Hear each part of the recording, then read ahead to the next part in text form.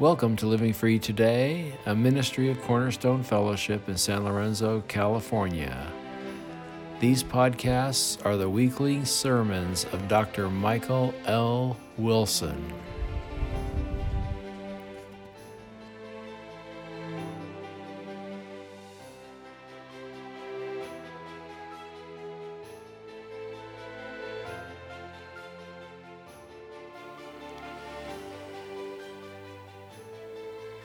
Please open your Bibles to the Gospel of John, chapter 9. The Gospel of John, chapter 9. Now, Jesus has been teaching and having conflict with the Pharisees and the religious leaders. They actually called him and his power the power of Satan during one of the exchanges. Jesus calls them liars and children of the devil. And so it is back and forth with Jesus, of course, speaking the truth. And the Pharisees and the priests are trying to protect the industry that they have invented. And so in chapter 9, it starts by saying, as he passed by, and you have to ask the question, where did Jesus pass by? Where does this take place? There is no hint in the previous chapters. Sometimes when you're reading through the Gospels, you can tell where Jesus is because the previous sentence says he was in Capernaum or something like that. We know that when he comes across somebody who is begging, and the person who is blind from birth was begging, because it says that before in other places. The people say, isn't that person who was begging? If you look at where people begged in Palestine, where they begged, where the Jewish people would put invalid people, it was always near the temple. And it was near the temple because as people were heading to the temple for worship, they would usually be under some level of guilt or conviction, and if they saw somebody in need, they would try to appease God, perhaps earn favor with God by giving alms to the handicapped and the poor. And so families would put people who were like blind, would put them near the temple because they would make a fairly substantial amount of money during the day, and then that would help the family take care of them. And so as he passed by, commentators are saying that Jesus either was going to the temple or had just come out of the temple, and there's this person begging along with others.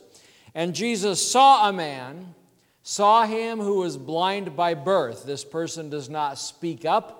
This person does not say, have mercy on me, son of David, as others have who were begging. This person is, in essence, silent as Jesus was passing by. Jesus was probably in a crowd. He was with at least 12 others, but since Jesus could not show his face out in public without a large crowd coming, he probably had a large crowd with him. And so this person who was begging was just pleased or interested that he heard coins going into his little bucket. And so Jesus saw a man who was blind from birth. He knew this. He knew this man. This didn't have to be explained to him. There needed to be no introduction. Even though his name is not mentioned, Jesus knows his name. Jesus knows his parents. Jesus knows his grandparents. Jesus knows all about this person. He knows that this person was blind from birth. Now, there are a couple unique things about this miracle. The first is, this is the only miracle where it is a congenital or a from birth situation. Now, others may have been that. A paralysis, for example. You could be paralyzed from birth. But this person is the only one where it says that this is a lifelong, this is a from birth situation. This is the only healing of that type of stated malady in the Gospels. The second is, this is such a big and major miracle that it is the only miracle in which the debate and the discussion about the miracle takes a whole chapter in the Bible. This miracle starts in verse 1 and ends in verse 41, all the way at the end. A whole chapter is dedicated to this miracle and what it means and why it happened and how people are pleased and how people are not pleased. And so this is some would say a milestone, some would say a turning point, some would say Jesus now has the attention of the establishment in a very big way, and they are making arguments against him so that they are now moving, even in John chapter 9, they are moving to get Jesus out of the picture, to plot, to kill him. And so what is the miracle? In verses 1 through 5, it says, as he passed by, he saw a man blind from birth, and his disciples asked him, Rabbi, who sinned, this man or his parents, that he was born blind? And you look at that and you go, well, that's a strange thing to ask. That is a difficult question to ask at this point. But if you look at how you live, how everybody lives, we live in a cause and effect world. We know that if we go to the store and I lay some money down, I can get the soda. A cause and effect. We know that if we drive recklessly, there is a greater chance of being in an accident. It is a cause and effect. We plan things knowing that if I do this, this, and this, then that, and that will happen. If I go to work, there's a good chance I will get paid. If I do not go to work, there's a good chance I will not. This sort of cause and effect.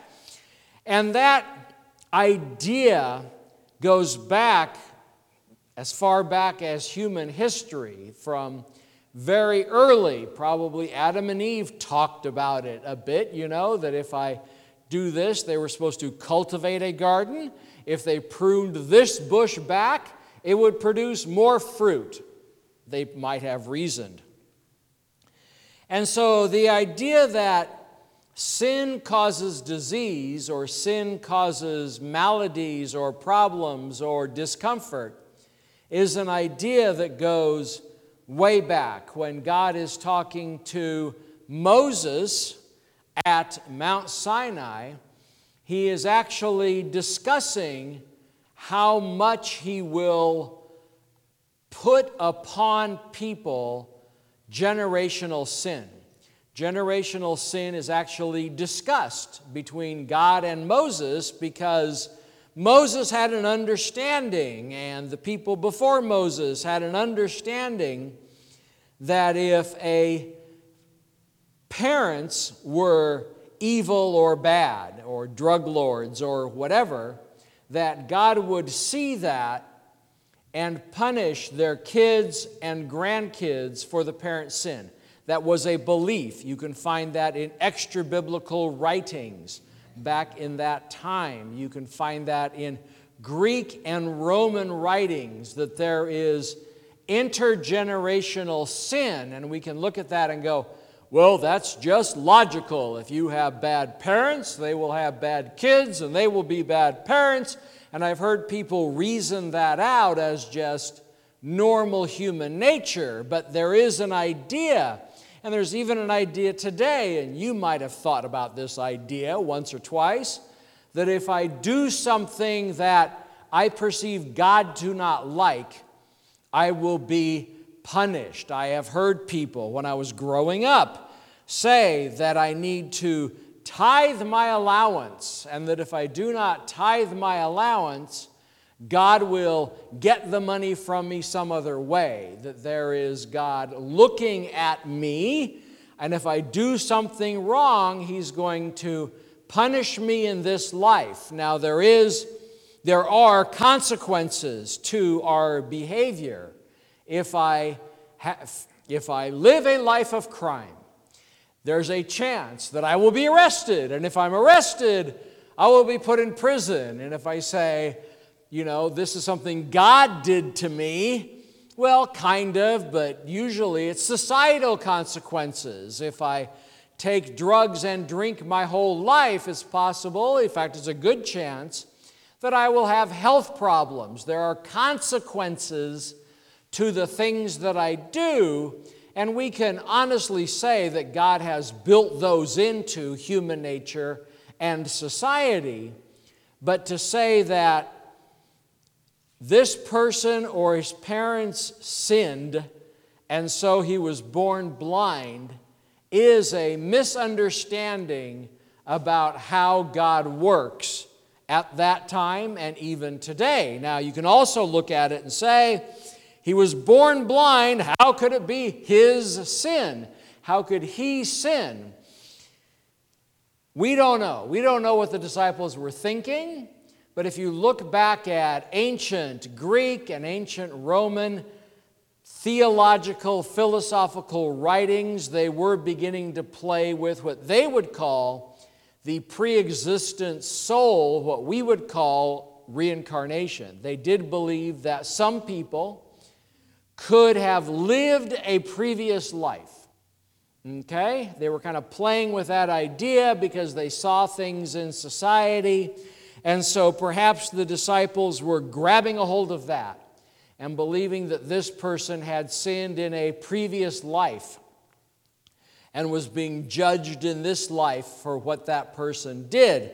Or this person's parents, which we meet in the story, and they seem pretty mellow, but this person's parents did a great sin.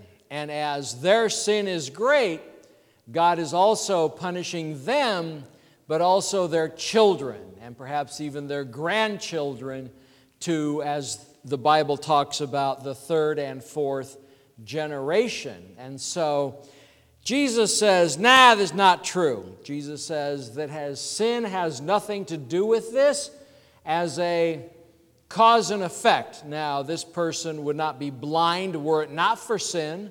Were it not for the sin nature, were it not for humanity being broken because of sin, but there is not a specific punishment on this person because of somebody else's sin. If you want to look into the God's view of intergenerational sin, Exodus 34 is the discussion between God and Moses about, will God punish generations for parent sin? And what God says, no, I won't. But if you have, the Amalekites are really nasty people, then they will be punished for third or fourth generation. And you have evidences of people who came against the Jewish people during their wandering, and God says they're not allowed to be part of your group for 10 generations. Okay? That they were so evil to the Jewish people during their wandering that God wanted the evil people to be totally removed from the thinking. But generally speaking, if you get a cold, you don't get a cold because you sinned greatly and God is punishing you. That is what the Bible is speaking about. It says that is not usually the case. That general maladies, that if we see somebody born with a birth defect, it is not necessarily because of the sin of the parents. And Jesus says it wasn't this man's sin or his parents, but that the works of God might be displayed in him. In other words, this is just something that happens. There are events in this world that we look at and we say it's unfortunate, but there's no reasoning and there's no cause because it is just part of the sinful world we have created, that we have created a sinful society and a sinful culture, and we have sin in our own lives, and therefore accidents happen, bad things happen, difficult things happen, and we can't point to a particular sin and say it's punishment. And so other people have asked, well, did God make this person be born blind so that Jesus could heal him? And that's not the right way to look at it. There is sin, there is malady, there is difficulty. There is a person who is born blind because of the sinful condition of the world, and Jesus is going to take that person and display the glorious works of God. Jesus then says, we must work with the works of him who sent me, God, while it is day. Jesus talks several times about day and night. Day is when Jesus walked the earth. When Jesus walked the earth, you had the amazing firsthand miracles of Jesus while he walked the earth. That was daytime. When he died, was resurrected, and ascended, then it became nighttime, and Jesus' works now come through us, but not nearly the level that it was at when Jesus walked the earth. So Jesus is saying that there is a short period of time that he must heal as many people as possible. And you say, well, how many people did he heal? There was a Roman poet who said during the time of Jesus, the area of the Jordan Valley became disease-free.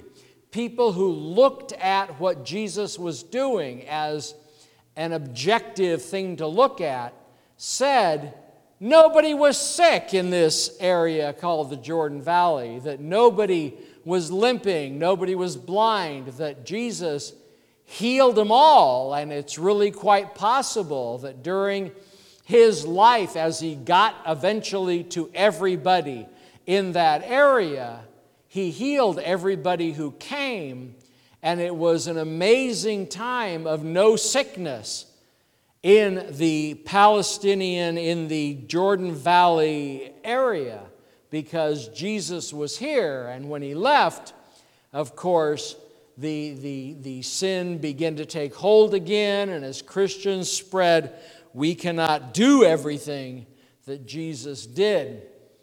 And so what is the miracle? Jesus spits on the ground. He makes a little mud from the dirt because it's a dirt ground. And he takes the mud and applies it to his eyes, probably his eyelids, and says, go wash in the pool of Siloam. And we're just informed by John that that means sent in Hebrew. That's just a bit of trivia. And we know where that is. We have figured it out. There's been archaeology that people now believe they know where this Siloam pool was. It was a public Greek bath. Back then you didn't have, unless you're very rich, your own bathtub. You would go to a public bath and you would bathe along with everybody else. And Jesus tells this person to go there, and we have to believe that he was led. It is a kind of a distance from the temple to this place, so it's probably a couple hours. Okay, the guy goes, he bathes, and he comes back seeing. We do not know when the miracle happened. We believe that he goes under the water, he washes off his eyes, and boom, he opens them, and he now sees light for the first time. And he comes back seeing. He comes back and reports to Jesus what the miracle is. Now, this is an amazing miracle. How amazing? It even says in John 9:32, never since the world began has it been heard that anyone opened the eyes of a man born blind. And that's true. Get on your internet machine, look for it. Nobody is doing this. Nobody's doing it now. I did a little search on this, and there are people who think in about 30 years they'll be able to do some sort of computer implant in your brain, And if you're blind, they will fake up the eyes, basically, with computer chips. Now, we've been able to fix hearing quite well. People born deaf, we're pretty good at making that a fixed thing, but eyes are tough. Audio is easy, video is hard, okay? It's very difficult to fix the eyes, and even today, people are scratching their head. If somebody is born blind, they are that way for their whole life. It has always been that way, except for this one guy. And so it's a major thing, and the only one in the history of the world. Medicine can't do it. Faith healers can't do it. Nobody can do it except this one guy, born blind, and Jesus healed him. And the rest of the chapter is people unbelieving this. The neighbors who had seen him as a beggar were saying, "Isn't that the guy who used to beg?" And other people go, "No, that's not him, but it's like him," or "That's his brother." Or they won't believe that this guy who has been born blind for perhaps a decade, we don't know, 30, 20, 30, we don't know how old he was, but his whole life he was blind, and now he sees. And so there's a debate between his parents and the Sanhedrin, and the hitting point, the point that really upset the Pharisees is verse 14. It says, "It was now a Sabbath day." Now, if Jesus had done this on a Tuesday, there wouldn't have been such a fight. But Jesus purposefully did it on a Saturday because he wanted to show the Pharisees and the priests their Sabbath rules were ungodly, were self-serving, and had nothing to do with God. What didn't they like? Well, it's illegal in Jewish law to make brick on the Sabbath. And so they're saying Jesus spit in the dirt and made mud. That's kind of like making a brick.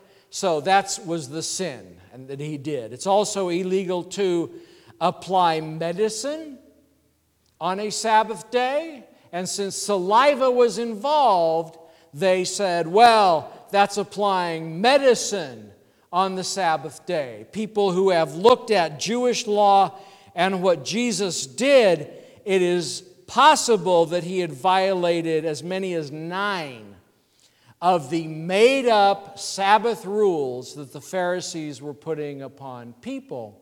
Ones that you will not find in the Bible, ones that you will not find taught by Moses.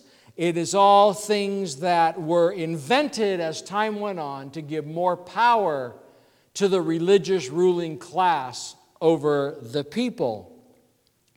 And so they go back and forth for 41 verses, and they're calling Jesus a sinner. If he's a sinner, he cannot do miracles. But yet here's this guy. Here's this guy we know.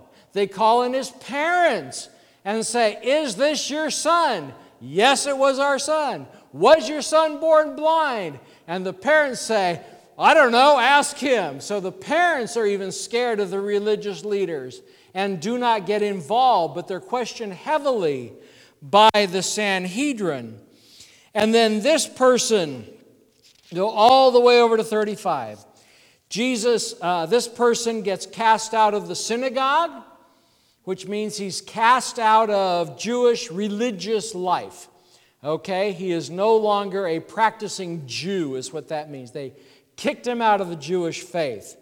And so in 35, it says, Jesus heard that they had cast him out, and having found him, Jesus seeks him out. "Do you believe in the Son of Man?" He answered, "Who is he, sir, that I may believe in him?" And Jesus said, "You have seen him. You have seen him now because you can see. It is him who is speaking to you." And he said, "Lord, I believe." And he worshiped him. What does this mean? It means this person is saved. Only saved people worship Jesus. Only saved people call Jesus by the right name. Only saved people respond to Jesus in this way. And so we're going to see this guy in heaven. We can ask him about it, and we can talk to him about this great miracle that had happened. And then Jesus ends by saying, "For judgment I came into the world, that those who Those who do not see may see, and those who see may become blind. So the Pharisees thought they were amazing in their spiritual insight. Jesus is calling them blind.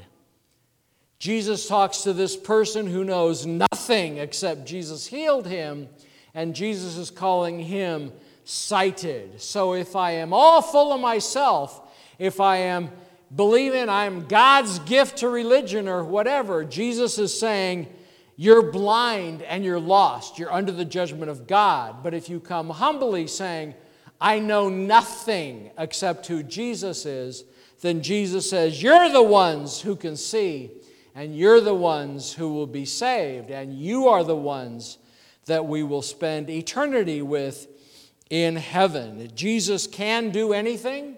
He is the only one who's ever successfully healed a man born blind. He is the only one who can give spiritual sight to those who are dead in their sins. And He is the only one who can give truth and new life in Him. Let us pray. Lord God Almighty, we thank You for this truth and this understanding that Jesus is all in all, that He is the great miracle worker, that He has done so many great things that people looking at His work called the Jordan Valley disease-free for at least a couple years. Lord, we praise You for that, and ask Your blessing upon this time. We ask this through the blood of Christ. Amen.